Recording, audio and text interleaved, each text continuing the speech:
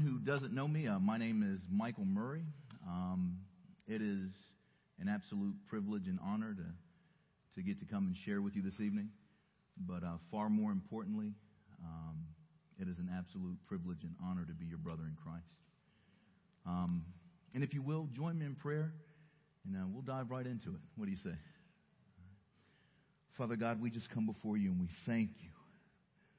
We thank you that you honor your word, that you watch over your word to perform it. Your word says that where we praise you, where we lift you up, you will come and be in our midst. So we know that you are here. Holy Spirit, we pray even now that you would have your way in this place. Move on my heart. Move on every heart in this room. Cause us to be more Christ-like. Where there's healing needed, bring that healing. Where there is conviction needed, bring that conviction. Where there is peace needed, you promise to give it that it passes all understanding. So we receive it even now, Father God. Humble us. Make us like little children at your feet so that we will trust you. We will look to you for everything and not doubt in any way. We love you. Have your way in this place. In Jesus' name. Amen. Amen. All right. This evening, I'm going to share something with you that God laid on my heart quite some time ago. But as pastor was really going through that be a son of encouragement, it was just really hitting my heart. And a lot of points from what I'm going to share with you just kept coming back to mind. So I know it may sound a bit odd, but this evening, we're going to put a focus and an emphasis on minding our table manners. It's probably been a while since you've heard one of those loving mothers remind you to mind your table manners. But this evening, we're going to put a focus on minding our table manners. And we're going to focus on one particular table. And that table is the wedding supper of the Lamb. But before we get into it, I want us to listen to something.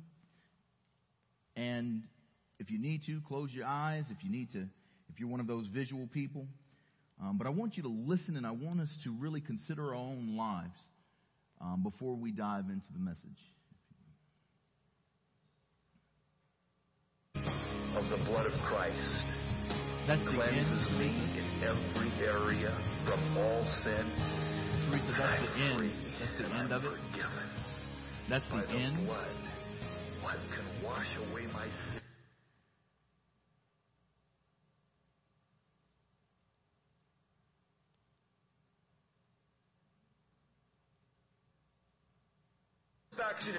If you would, for our sins, and not just for our sins, but for the sins of the whole world. The blood of Jesus Christ flowed from 7 places. The first place he bled from, the blood that poured from his head that day. The blood from the thorns in his skull cleanse you from thoughts.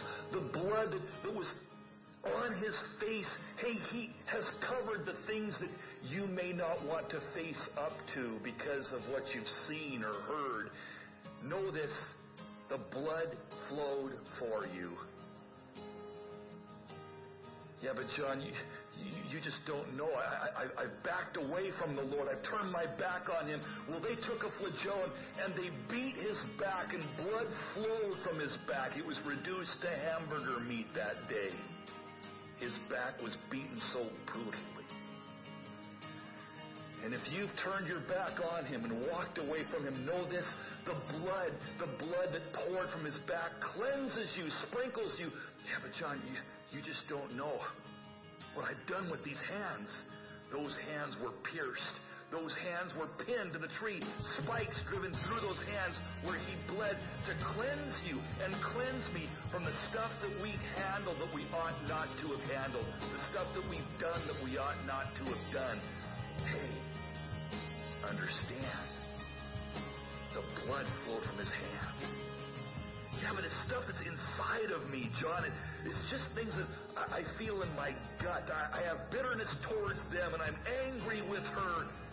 Jesus wants you to know that blood flowed from his side when they thrust that spear into him when he hung on the cross. Feet, I've walked where I ought not to have walked. Blood flowed from his feet too. When the spike pinned him through the feet to the cross of Calvary. And now I realize things that I can't face up to. Thoughts that I've had that are not right, not good, not true. Bitterness inside of me.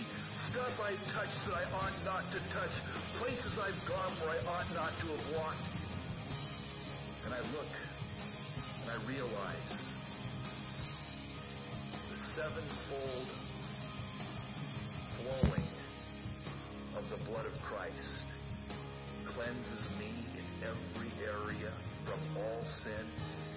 And I'm free and I'm forgiven by the blood. What can wash away my sin? Nothing but the blood of Jesus. And I just played that to remind us, just for every one of the table manners that we discussed this evening, the whole emphasis is centered on that lavish blood that Jesus Christ spilled for each and every one of us. And it's also about that empty tomb. And it's also about the promise of his Holy Spirit. So as we go through these table manners, I want us to keep that in mind. For each one of the table manners, it took that blood of Christ for us to have that entrance in. It took that empty tomb, that defeat of death, for us to get the victory. And it takes his Holy Spirit to walk with us daily so that we can have that power to carry out the table manners that we're going to discuss. Okay? So, I don't know if anyone in here has ever heard of Sean Covey. Anyone ever heard of Sean Covey? He wrote a series, and I used to teach it when I was in the classroom, and I would teach it to my 8th graders. It was entitled 7 Habits of Highly Effective Teens. And one of those habits was to begin with the end in mind. So that's what we're going to do this evening. So I'm going to take us first to that table. That table is the wedding supper of the Lamb. And if you'll look, if you'd like to turn, you can. It's in Revelation chapter 19. Revelation 19. Verses 6 through 9. And it says, "Then I heard what sounded like a great multitude, like the roar of many waters, and as the voice of mighty thundering, saying, Hallelujah, for the Lord God Almighty reigns. Let us be glad and rejoice and give honor to him, for the marriage of the Lamb is come, and his wife has made herself ready. Fine linen, bright and clean, was given to her to wear, for the fine linen represents the righteous acts of the saints. And then the angel said to me, Right, blessed are those who are invited to the wedding supper of the Lamb. And he added, These are the true words of God. And when I got this, I was reading, studying, and like a very clear image of something of what this is going to be like really just kind of flooded my mind. And as I was glorying in it. There was great joy as I read it and I saw this in my mind and in my heart. And as I sat there, I felt, and I didn't see like a picture of Jesus or an image or anything, but I felt the look of love from him over me. And it was overwhelming. And I just sat there and wept. But I'm a crybaby, so it doesn't take a lot to make me cry. But, as I wept, it shifted and it changed and it hit me. And it actually began to feel a bit cold. And I realized, I was like, wait a minute. There are going to be some people that I interact with, people that I know, people that I've worked with, maybe even family members who won't be at this table. And it hit me, and I'm like, God, I know that you've called out to me. Aren't you calling out to them too? And as it hit me, I was like, what role can I play to be an instrument to help get them to the table? Because God is consistently calling to us. And it doesn't matter at what point you are in life along that spectrum, whether you are someone who has never cried out to Christ saying, hey, I'm a sinner. I believe that your blood was shed for me. Come into my life. I need you. If you're someone who's never done that, or maybe you're what is oftentimes called a baby Christian, like you've just now began walking with God. Or maybe you're one of those super duper rock steady Christians, and you're just on it. Yeah. Either way, all along that spectrum, God is constantly calling to us. And I'm going to share something with you. I wrote this quite some time ago, but I hope that you'll take away from it the emphasis that God is consistently calling out to us. I don't mean to alarm you, but this is not a pretty poem. It's about shame and disgrace, the things it took for us to know Him. It's about the murders, the lies, the lusts, the envy that He bore in His body as He died on the tree. It's about the way we cling to our ugly, selfish pride. It's about the thorns, the nails, the cold steel in His side. It's about the way the Father turned His head as His Son He banished. It's about the way the Son cried out through the tears, "It is finished!" Now do not be mistaken. Let no man boast. This is not about our works. This is about Jesus and when He gave up the ghost. I'm sure you recall all the sin that I mentioned when I began this tale. Well, our Savior took those to the grave and He conquered our hell. We no longer need to sin to conceive. For he who is free indeed. And He patiently waits for us to seek His face, because only there will we know His true joy and full grace. Well, I guess this turned out to be a pretty poem after all. The Savior's knocking on your heart. Will you answer His call? And I just simply share that as a consideration, because Christ is continuously calling out to us. That's why my heart really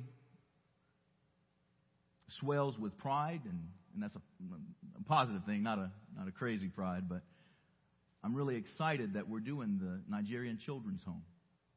That's something that's really heavy on me and my wife's heart right now, because Christ is calling out to them as well.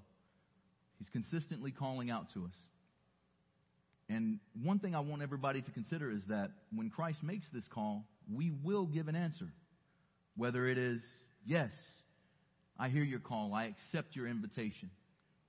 Or rail your fist and say, no, I refuse. But to give no answer at all or to refuse to answer is an answer. Either way. So as God is making that call, giving that invitation to the wedding supper of the Lamb, I encourage you to take it. And if you're at that point where you have no idea what I'm talking about, I promise you, you are surrounded by people who can guide you, who can help you. Reach out, speak to us. Okay? So let's dive into the table manners. Okay? One thing, if you'll notice in the Scripture, if you'll notice that I highlighted righteous acts of the saints. So basically, what this speaks of is the fact that those righteous acts, those choices that we make, those things that we do while we are walking out this life in this skin, on this earth, as we walk out those things we do that are positive, those righteous acts, those things that bring about life, those are going to be the garments we wear, at the wedding supper of the Lamb. We want to make sure that we have something to wear, So basically, we want to make sure that we choose those righteous acts. And I think one of the greatest ones that I can possibly think of is to invite someone else to the table, to introduce someone else to the love of Jesus Christ. Right? Would you agree with me? Yeah. So if we're going to do that, the first thing that we have to do if we are going to be at the wedding supper of the Lamb and be someone who's going to invite others, we have to know Him. Jesus is the Lamb who will be celebrated at the wedding supper of the Lamb. So we want to make sure that we know Him. And if you don't know him, if you do not know the host, you will not be at the table. And once again, I don't know how that makes you feel. My prayer is that God will burden our hearts with the same burden that he feels for those who are lost, our co-workers, those we serve, our family members. So to the initiation or the beginning of that relationship, we can go in Romans 10:9 and 10. And it states that if you confess with your mouth the Lord Jesus and believe in your heart that God has raised him from the dead, you will be saved. For with the heart one believes unto righteousness, and with the mouth confession is made unto salvation. This is the beginning of that relationship. This is where, when we take this step, this is where we begin to cultivate a relationship with Jesus the Christ.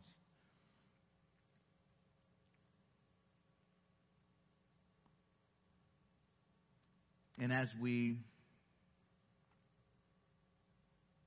get to know him, there's a progression. If you can go to the next one.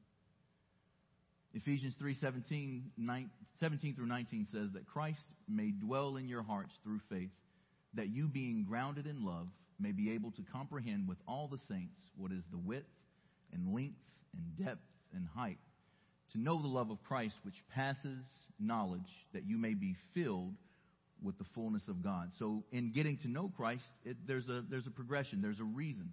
As we get to know him, what he hopes or what his desire is to really get to the point to where we truly know God and have that fullness of God within us. The fact that he chooses, the God of the universe who created everything around us, desires to make his home within us. That should be humbling beyond belief. But it's not just so that it can be like, all right, well, I know God and he made his home in me, and now it's me and my four and no more. There's a reason. There's a reason for God to come and dwell within us so that we begin to know the fullness of God. And that's ultimately so that we can live out life successfully and in godliness. And if we do that, then we will be salt and light. God calls for us to be salt and light for two main purposes, I think. First and foremost, salt makes us thirsty. Would you agree? Yeah, salt makes us thirsty. And light shows us the path out of darkness. Would you agree? Yeah. So, you know that saying, they say you can lead a horse to water, but you can't make him drink, right? But you give him a salt lick, I'm pretty sure you can help him get thirsty, right? Yeah? So, and when it comes to those friends that we're talking about in the world, now that I know God, the fullness of God is dwelling in me, he is causing me to be salt and light. There are individuals that I interact with that I know, beyond a shadow of a doubt, don't know him. But if I am that salt, I can cause them to become thirsty for living water. And like Pastor has been speaking of, those rivers of living water are flowing out of us. So if I'm going to be salt, I can make them thirsty. And if the fullness of God is resting in me because I know him, and if I know him, I'm spending time with him in prayer. And if I'm spending time with him in prayer, the more I get to know him, he's promised that those rivers of living water will flow out of me.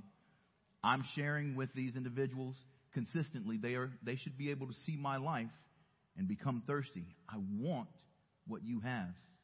And then I'm able to share with them. So that's that progression. As I know him, it's not just so that the fullness of God can rest in me and I'm good to go and no mo. I don't know if they say that anymore. But it's so that I can be salt and light. All right. If you'll take a look at in knowing him, Daniel 11:32. I'm sorry. That was the point that I just made. As his divine power has given to us all things that pertain to life and godliness through the knowledge of him who called us by glory and virtue, by which have been given to us exceedingly great and precious promises, that through these you may be partakers of the divine nature, having escaped the corruption that is in the world through lust. And ultimately, just like I made that point, God has delivered us. We know him. His fullness is resting in us. We're at that point to where we can now begin to share Him with others. In Daniel 11:32, it states that, and the part B, the second part of the verse says, "But the people who know their God shall be strong and carry out great exploits." And when you hear that word exploits, that just means great achievements or something, a phenomenal achievement. And once again, I go back to what I said at the beginning. I really can't think of anything greater. I mean, we can build magnificent buildings. We can put all kinds of systems and programs into place. But when one soul comes to God, all of heaven erupts in celebration.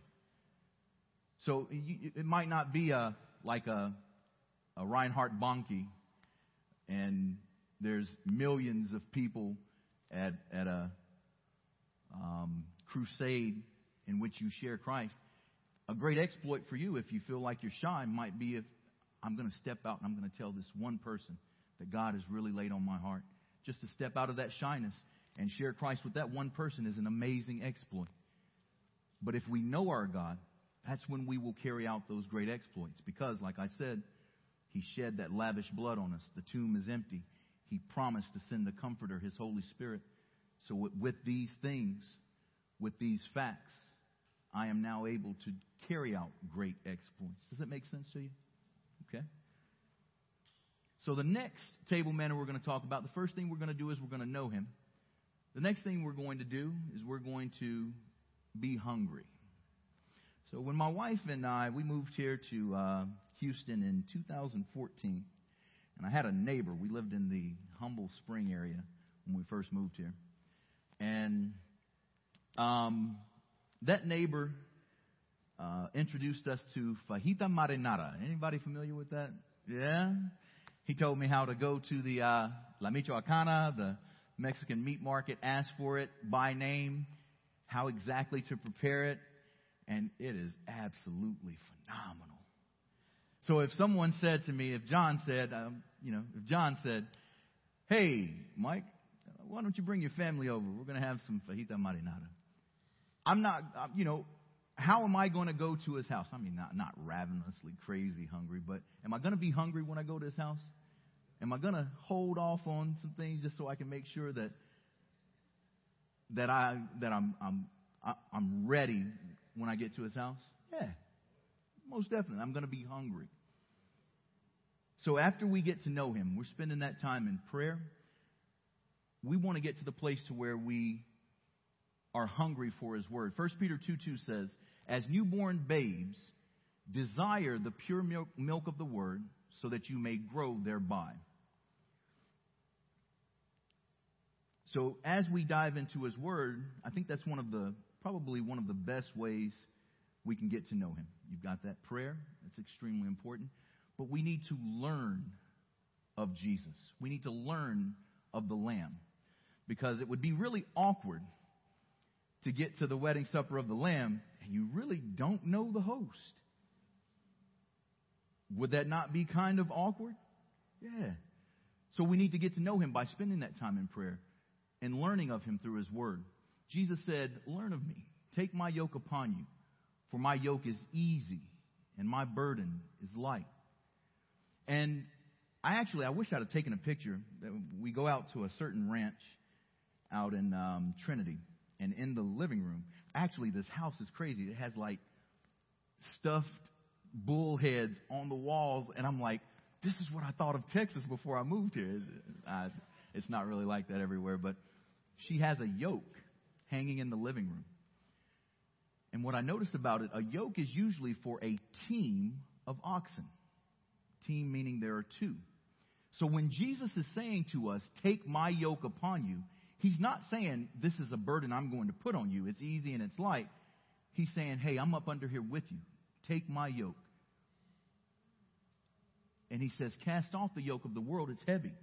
Those burdens that you weigh, that weigh you down, that hold you, that frustrate you and hold you down. Take those off. Here, take my yoke upon you. But here's the trick. If your way doesn't line up with God's will and the direction of the Holy Spirit, He's not going to go your way. It is an agreement when I say I am going to take his yoke upon me, he's up under there with me. He's going to take every step with me. Does that make sense? So we need to learn of him, and we can do so by being hungry for his word, getting into his word on a consistent basis. If you go to the next one, please. Oh, no, stay there. I'm sorry. I forgot they were all on one screen for this one. All right. As we grow, as we get into his word more and more, and that was one of the things that really drew me. Like, I grew up in a small town in Alabama, left for the military at 14. You know, I was born and raised in a small church, small Baptist church there. Followed Christ hardcore. And at about age 14, I walked away from God. And then from 14 to 21, that's high school, and the time that I served in the United States Army, I ran from God. And it got to the point where it was awkward when I did cry out to him because it had been so long. And some of us may be at that point. Let's just be honest. I don't know. I pray that that's not the case. But when I came back to him, he gave me a testimony immediately where he delivered me from the things that I had gotten myself entangled in. I mean, and it was radical. It was, I hit the altar one Sunday at a church and said, I'm not getting up from here. And I freaked those people out in that little Baptist church in Columbus, Ohio, because at there you stand up on this song, you sit down on this song, we sing this verse of this song, we sing 2 verses of this one. Second song, I hit the altar and I was like, I'm not leaving here. I believe that you can deliver me, and I will not get up from this point until I know that I'm done with these things. These idols, I've tried to tear them down on my own. I'm leaving them in your lap. I'm not getting up. Freaked them out. Pastor preached the whole sermon, and I don't know if you've been to a Baptist church, but then we give the altar call at the end, and that's it. I got up at the altar call. I got up to go back to my seat at the altar call. So, but God gave me a radical testimony in that He delivered me. But here was the key.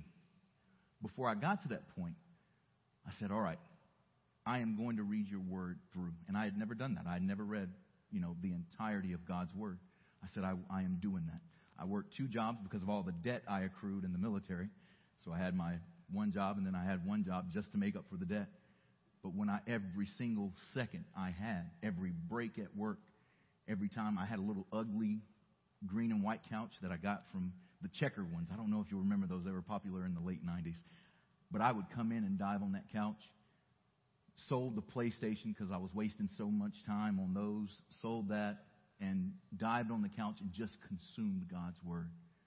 Just dived in, consumed it like it was the best fajita marinara ever. Eating it up consistently.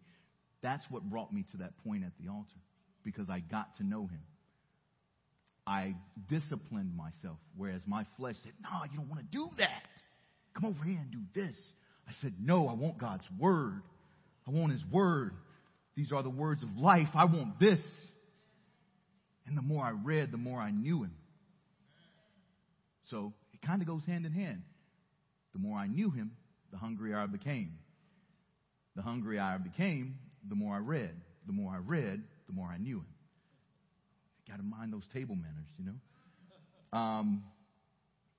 But yeah, let's take a look at the next scripture.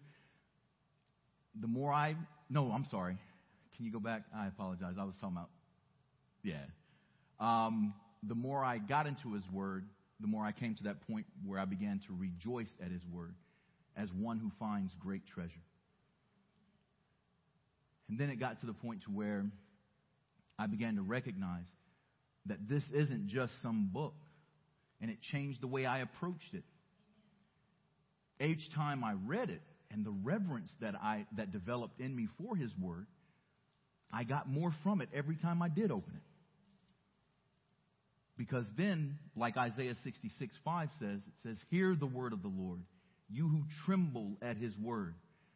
I began to pray before, and that wasn't something I began to couple it with it. I'm like, hey, Father God, I don't feel like this is just some book. I'm opening it right now, and I trust that you are going to speak to me. I need to hear from you. Please speak to me. Give me something from your word today.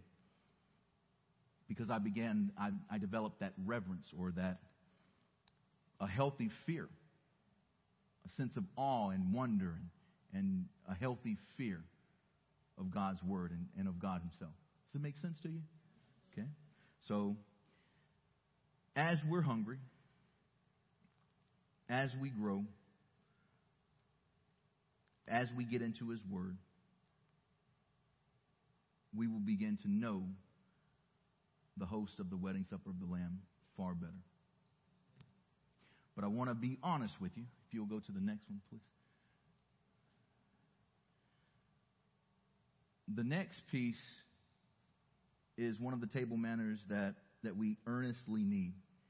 It is that we need to keep the faith.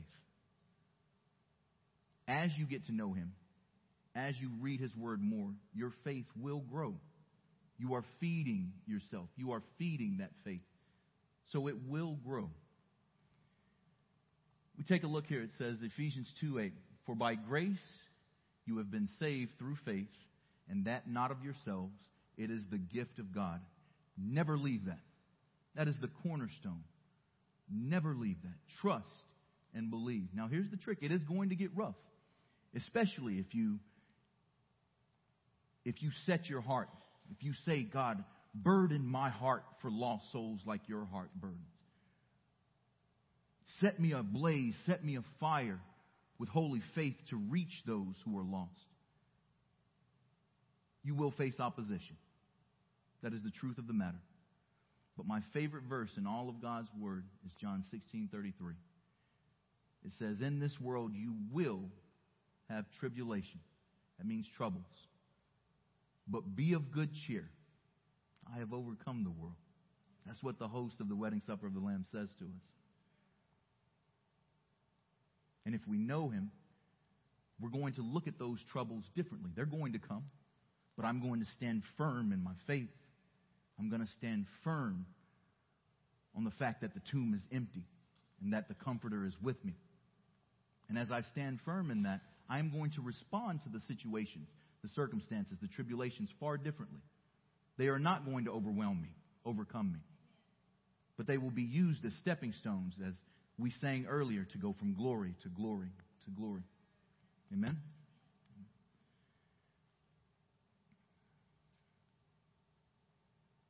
And taking a look at Revelations 12:11, it says, "And they overcame him by the blood of the Lamb and by the word of their testimony. And they did not love their lives even to death." And just like Pastor Amy said as she was speaking, there are brothers and sisters out there across this world who are currently giving their lives. And this speaks of them. They stood firmly on the blood of the Lamb. They rested in the testimonies, the things that God had done in their lives that they could speak directly to. But my former pastor, Pastor Jerry, said something that I really liked, because I caught myself and I had become stagnant. I'll just be honest. Like, you're going to church and it's going through the motions. And he really reminded me and set ablaze. He said, we need to seek God's face. And there's a difference. When you seek God's face, you're seeking communion with him. I just want to be with you, Abba. I just want to be with you, Father. When we seek his hand, and I'm not saying that there's anything wrong with that, because he is the one who gives good gifts to his children. When we seek his hand, we are seeking provision. There's nothing wrong with that. But when we seek his face, we seek that communion. And he said, and Pastor Jerry said, we should seek God for a new testimony today. And there's nothing wrong with leaning and resting on the things that God has done for us in the past. That's something that we should continuously remind ourselves. Remind your kids.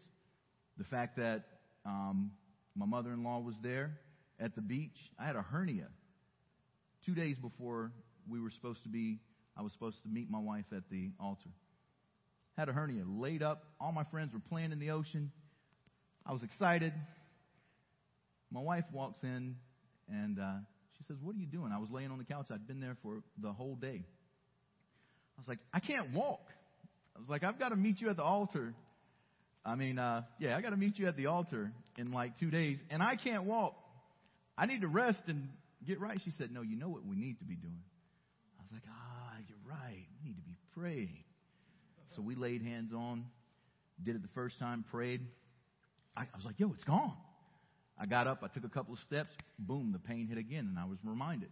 Just like when Jesus asked the man, when he put the putty in his eyes, he was like, can you see now? He said, I see, but it's blurry. Men are like trees. He said, let's do it again. Let's pray again. So we did it a second time. Laid hands on, prayed. Got up. I took about 6 steps. Hit again. I was like, nope, we got all day. Let's go again. Let's go again. My mother-in-law had lovingly rented the beach house for a whole week, so we had all kinds of time. Went again. Third time I got up, and it was totally gone. Everything was back in place. I ran around the top room of that, or the top part of that beach house. I mean, ran. And I had family members ask, say, is he for real? I was like, well, completely serious. But that's a testimony. That's something that I lean back to. I know my God is a God who, because of those stripes on his back that we listen about, we sang about, I know that he heals. I know that he delivers because of that altar in Columbus, Ohio. I have those testimonies. But he says, why don't you seek God's face, seek communion with God for a testimony today. And he said, here's the trick to it. Satan can only knock you back to your last real interaction with Yahweh. Satan can only knock you back to your last real interaction with God. And I was like, that makes total sense. So I'm seeking his face. Like, God, in this week, show me something more of yourself. Show me something more of myself in you. Does it make sense? So we know him. We're hungry. We're going to keep the faith. You can go to the next one if you will, please. Next one is that we need to be hospitable. If you read Galatians 5:22 through 23, we are familiar with it. It speaks of the fruits of the Spirit. It says, but the fruit of the Spirit is love, joy, peace, long-suffering, kindness, goodness, faithfulness, gentleness, self-control. Against such things there is no law. This is basically pointing out, and I want to give you a comparison. If there was someone who was kind, gentle, controlled themselves, loving, peaceable, wouldn't you much rather hang out with that person than hang out with someone who was backbiting, tearing people down with their words, hostile? Would you not much rather hang out with someone who exhibited those fruits of the Spirit? Yes. Sanity says you would, So in being hospitable, if we know him, we'll never have the opportunity to, like Pastor said Sunday, pour out on everybody with those living waters if we're not hospitable. No one will want to be around us, right? So we want to be hospitable so that we have the opportunities to reach out. And I want to give us something that I think will help us cultivate by the Holy Spirit, cultivate those fruits of the Spirit, and to reach out to others. If you take a look at Titus 3:2-3 says, to speak evil of no one, to be peaceable, gentle, showing all humility to all men. For we ourselves were once foolish, disobedient, deceived, serving various lusts and pleasures, living in malice and envy, hateful and hating one another. I would never encourage anyone to wallow in what God has taken us out of. But I would caution everyone to remember. You don't have to look back and berate yourself about it, because he who is free indeed. But if we remember and we can recall that God snatched us up out of a miry pit as well, it'll help us develop and keep a heart of empathy. Keep a soft heart toward those who are still lost and bound in sin. Do you hear me? So if we're going to be hospitable, we've got to have that empathetic heart. And one of the ways we can do that is to remember what God has done for us.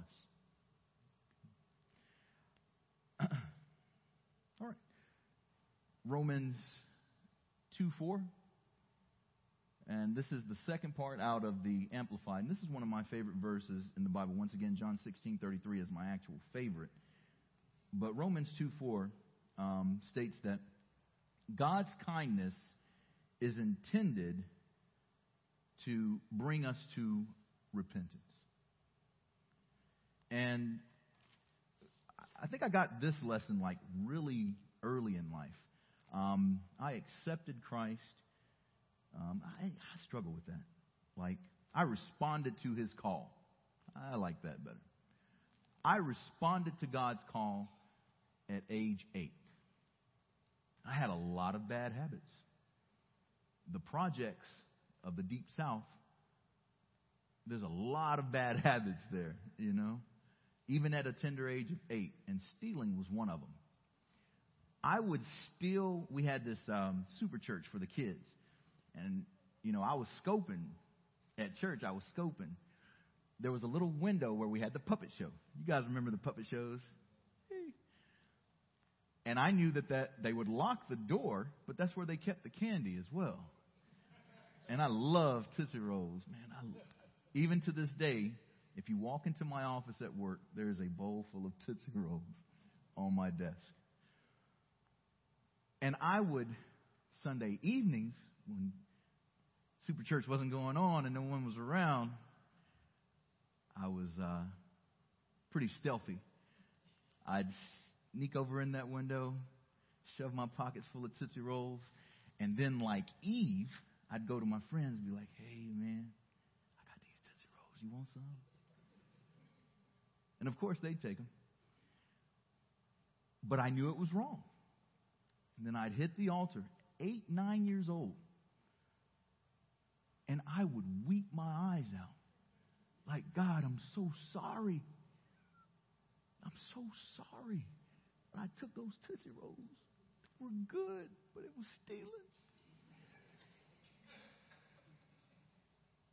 And here's the trick, though, in how I really learned this verse. Not audibly, but in my heart of hearts, I would hear God say, I forgive you, Michael. Now stop stealing. I forgive you. I'm not going to say that it never happened again. However, that verse became very real to me. It was his kindness. There wasn't a berating. Like, how dare you steal? It was, I forgive you, Michael. Stop stealing. So it is his kindness that leads us to repentance. And in our table manner of being hospitable, my question to you and my question to me is, are we willing to be instruments of God's kindness? Because God, he desires, and I firmly believe that the creator of all that we know is going to have his desires. He desires that all should repent. And he wants to use his kindness to get to that point. Can we, will we choose to be instruments of that kindness? It's just something to think about. Okay, we can go to the next one. Teresa, you are rocking it. Thank you. The next table manner is to build relationships. Proverbs 27:17 says, as iron sharpens iron, a man sharpens the countenance of his friend. And that basically just points to the fact that because we know him, because we've been hungry and we've gotten into his word, we actually have something. We can speak a word to someone in season because we have filled our hearts, we have filled our minds with his word, because we've been hungry and ravenously fed on his word. We have something that we can share with them. And then through that being a son of encouragement, like Pastor Goodluck has spoken on, we can sharpen their countenance. When they are low, when they are broken, we can come in and speak to them and undergird them and build them up. You know? Because we are choosing to build relationships. And James 5:16 says, confess your faults one to another and pray one for another that you may be healed. The effective, fervent prayer of a righteous man avails much. And that word or that phrase, avails much, just simply means makes a lot of things happen. Just keep it simple. That is something that everyone needs, whether it is out in the world, and especially in my job. I work in education, and I work in a school where there are 3,100 students. And one of the biggest challenges that faces education right now, is heartbreaking, is the mental health of our kids. It would break your heart to see and hear the things that are going on now. And if you are a student in school, I encourage you, be salt and light. Be salt and light. Because whether it's in the world or whether it's in the body of Christ, people need something real. They need something real. Because in a lot of cases, it is good to say, hey, God is good all the time. All the time, God is good. And that's absolutely true. But there are some times when we plaster that smile on and we say that when we're really hurting inside. So we need someone that we can go to and say, man, I'm hurting. This is what's really going on in my life. So that we can be honest with Him. But here's the trick. Here's the trick to this. Because you know Him, because you spend time in prayer, because the Holy Spirit is guiding you, because you are ravenously feasting on His Word, you know that that's not for you to go and share with anybody else. When we share our faults with one another, that's someone we can be real with. That's someone that I can turn to that person and then say, hey, I hear you, man. I said, but I'm going to tell you this, that's going to destroy you if you continue in it. So, but I tell you what, it will not leave between you and I. But right here, right now, I'm not going to pray for you. Will you pray with me? Let's pray God can deliver you from this. That's where you're able to, once again, reach back to that testimony you have that you just got like a couple of days ago. You can't go any farther back. Say, hey, look, I know God can do this. This is what He did in my past. This is who He is to me right now. Let's go to Him together. Does it make sense? So we're going to be hospitable, and we build those relationships. And once I've built a relationship, I've got that in with somebody, I can then come to the point to where I can make Him known. I can be an instrument of God's kindness to bring someone to repentance. And as we think about making Him known, 2 Peter 3:9 says, the Lord is not slack concerning His promise, as some count slackness, but is long-suffering toward us, not willing that any should perish, but that all should come to repentance. And when I first really started diving into God's Word, and I was serious about it, man, I was reading, I came across one scripture that said, do not cast your pearls before swine, that they might trod on them. And with an ignorance of God's words, and that the word ignorance just means lack of knowledge. With an ignorance of God's word, I'm like, well, I got some people in my mind that are just rude. You don't want me to share with them, do you? And then God brought me to this verse. And with a real highly educated PhD understanding of the fact that all means all. And I want you to hear this. I don't know if you guys know who Reinhard Bonnke is. He's an evangelist. He made a statement. I was reading his book, Living a Life of Fire. And he said, whether victims or perpetrators, that's someone who has been hurt or someone who has done the hurting. His blood was shed for the sins of all. No cause or effect of human failure is beyond His reach. That hit me. I was like, I like that. All means all. And once again, you go back to that empathy thing. How dare I think because someone's sin was different than what I may have been bound in, that they are beyond reach. So I'm going to make Him known, and I'm going to share Him with everyone. And it's a process. There's a song, I don't know if you guys have heard it. It's entitled Worthy. And it goes, you thought I was worth saving, yeah. So you came and changed my life. You thought I was worth keeping, yeah. So you cleaned me up inside. You thought I was to die for, yeah. So you sacrificed your life so I could be free, so I could be whole, so I could tell everyone I know you thought I was worth saving. And I think that's the progression in these table manners. We know Him. And as we get to know Him, He cleans us up. And as He cleans us up, I have those testimonies that I can share with others, and I can make Him known. As you make Him known, I want to give this, and I don't want to call it a disclaimer. I guess you could say it. We got to make sure that we give them the real Jesus. Jesus said that one of the telltale signs that the end of the age is approaching will be the fact that the deception will be so thick. And you know that the deception is thick when there is clergy from the pulpit. People are being told that you're okay. You're okay with God. And there's no urging. There's no compelling to turn from things that are a hindrance to a relationship with God. To turn from sin. So as we share Him, let's make sure that we give them the real Jesus, the full Jesus. We're not just going to simply say, like Jesus said to the woman at the well, your sins are forgiven, and leave it at that.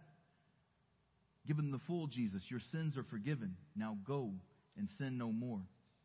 I forgive you, Michael. Now stop stealing. Give them the full Jesus.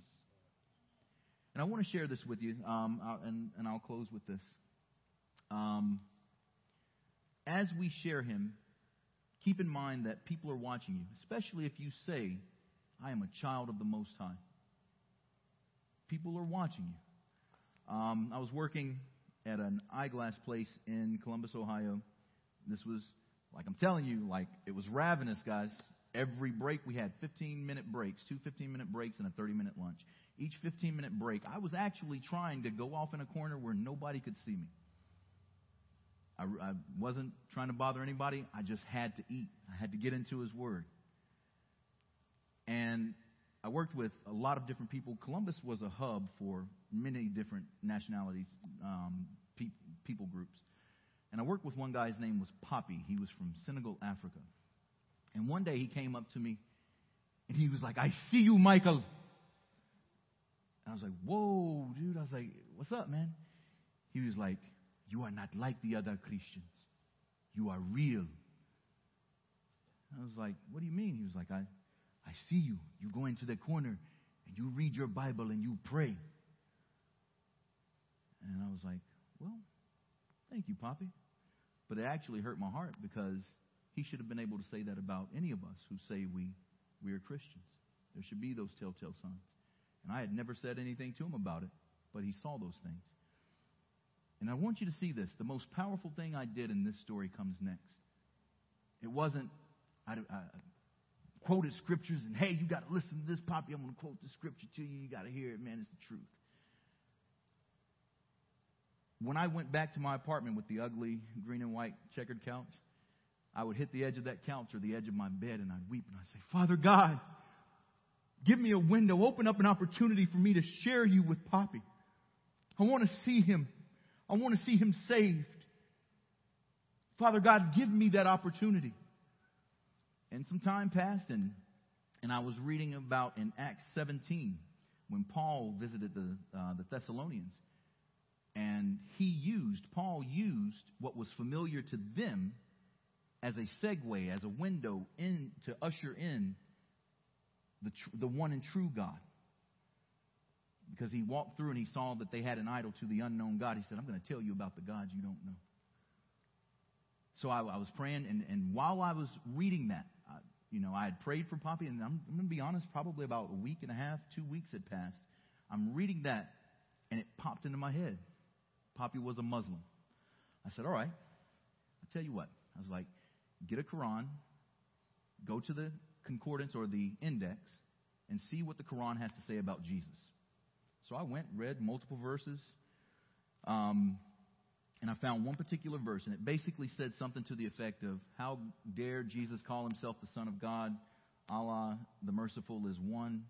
Allah, the merciful, shows himself merciful by not striking him dead. Something to that effect. So I took an index card. I wrote that down, and then I wrote one particular scripture, and it was very odd, but it was the one that was in my heart to write. There is but one mediator between God and man, and that is the man Christ Jesus. And I wrote that on index cards, and I went back to work the next day. And I'll be honest, I was nervous about it. But I said, hey, Poppy, I got something I want you to read, man. And I handed it to him, and he read it right there. I said, Poppy, one of these is a lie. And I said, you have to make that choice. You have to make up your mind. One of these is a lie. And I walked away, and I was like, all right, that's all I got to do. That's all that came into my mind. I did what I'm supposed to do. Everything's good. 2 days later, it was about 2 days later, Poppy came back. He said, Michael, you are messing with me. I said, whoa, what are you talking about? He said, I am a Muslim, and I will not change. But can you get me one of these Bibles in French? I said, yes, I can, Poppy. Yes, I can, and I will. And I spoke with a pastor who was in my life at that time, and he got me an Old and New Testament in French, and I gave it to Poppy. And I never got to walk Poppy through the scriptures of this is how you accept the invitation that Christ is extending to you. I said, but I know for a fact that I'll see Poppy at the wedding supper of the Lamb because of that moment. I know beyond a shadow of a doubt. I can't wait. I can't wait to worship Christ with him. When you get there, I want to go back. Once again, I've tried to interweave it throughout this whole piece. This is not you doing anything on your own. That hunger will not come. Well, let's go back to the very first one. You will not have a desire to answer Christ's call without the Holy Spirit's movement. You will not develop the hunger for God's Word without the pushing of the Holy Spirit. So lean into that Holy Spirit. And as you make him known, it is not your job to convince, to harangue, to goad, to push someone into accepting Christ. It is the Holy Spirit's job. And like I said before, God is really good at his job. Really good. They ultimately have to make a choice. C.S. Lewis said that when you come face to face with Christ, the one true God, you have to make a decision based on the claims that he made. You either make the decision that you think he is either a lunatic, a liar, or Lord of all. And the best that we can do is trust the Holy Spirit. Let those rivers of living water issue forth from us. And then, once we've done so, hit the edge of our bed and pray for that individual. Father God, bring to memory the conversation we had, that they might come to you. Save their soul. Will you save this one? I'm asking you for this one, Father God. And when your desires like that line up with God's Word and his heart, that scripture that says God will give you the desires of your heart, I don't think he'll deny you on that. I want to leave you with one final question. As you go through this upcoming week, once again, it will not be you, it will be the Holy Spirit doing the work. But who will be at the table, at the wedding supper of the Lamb? Because you and I truly knew and were obedient to the leading of Jesus the Christ. Thank you so much for your time.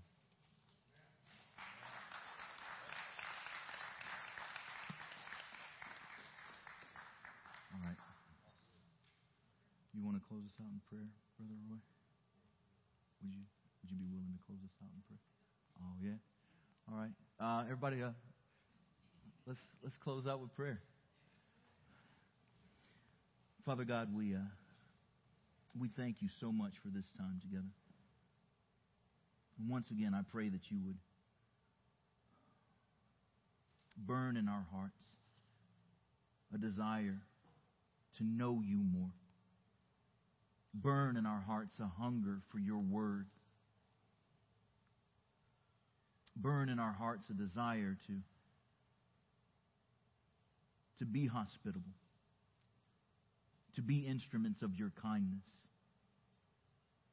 And give us the words to say in season to make you known to those who are hurting around us.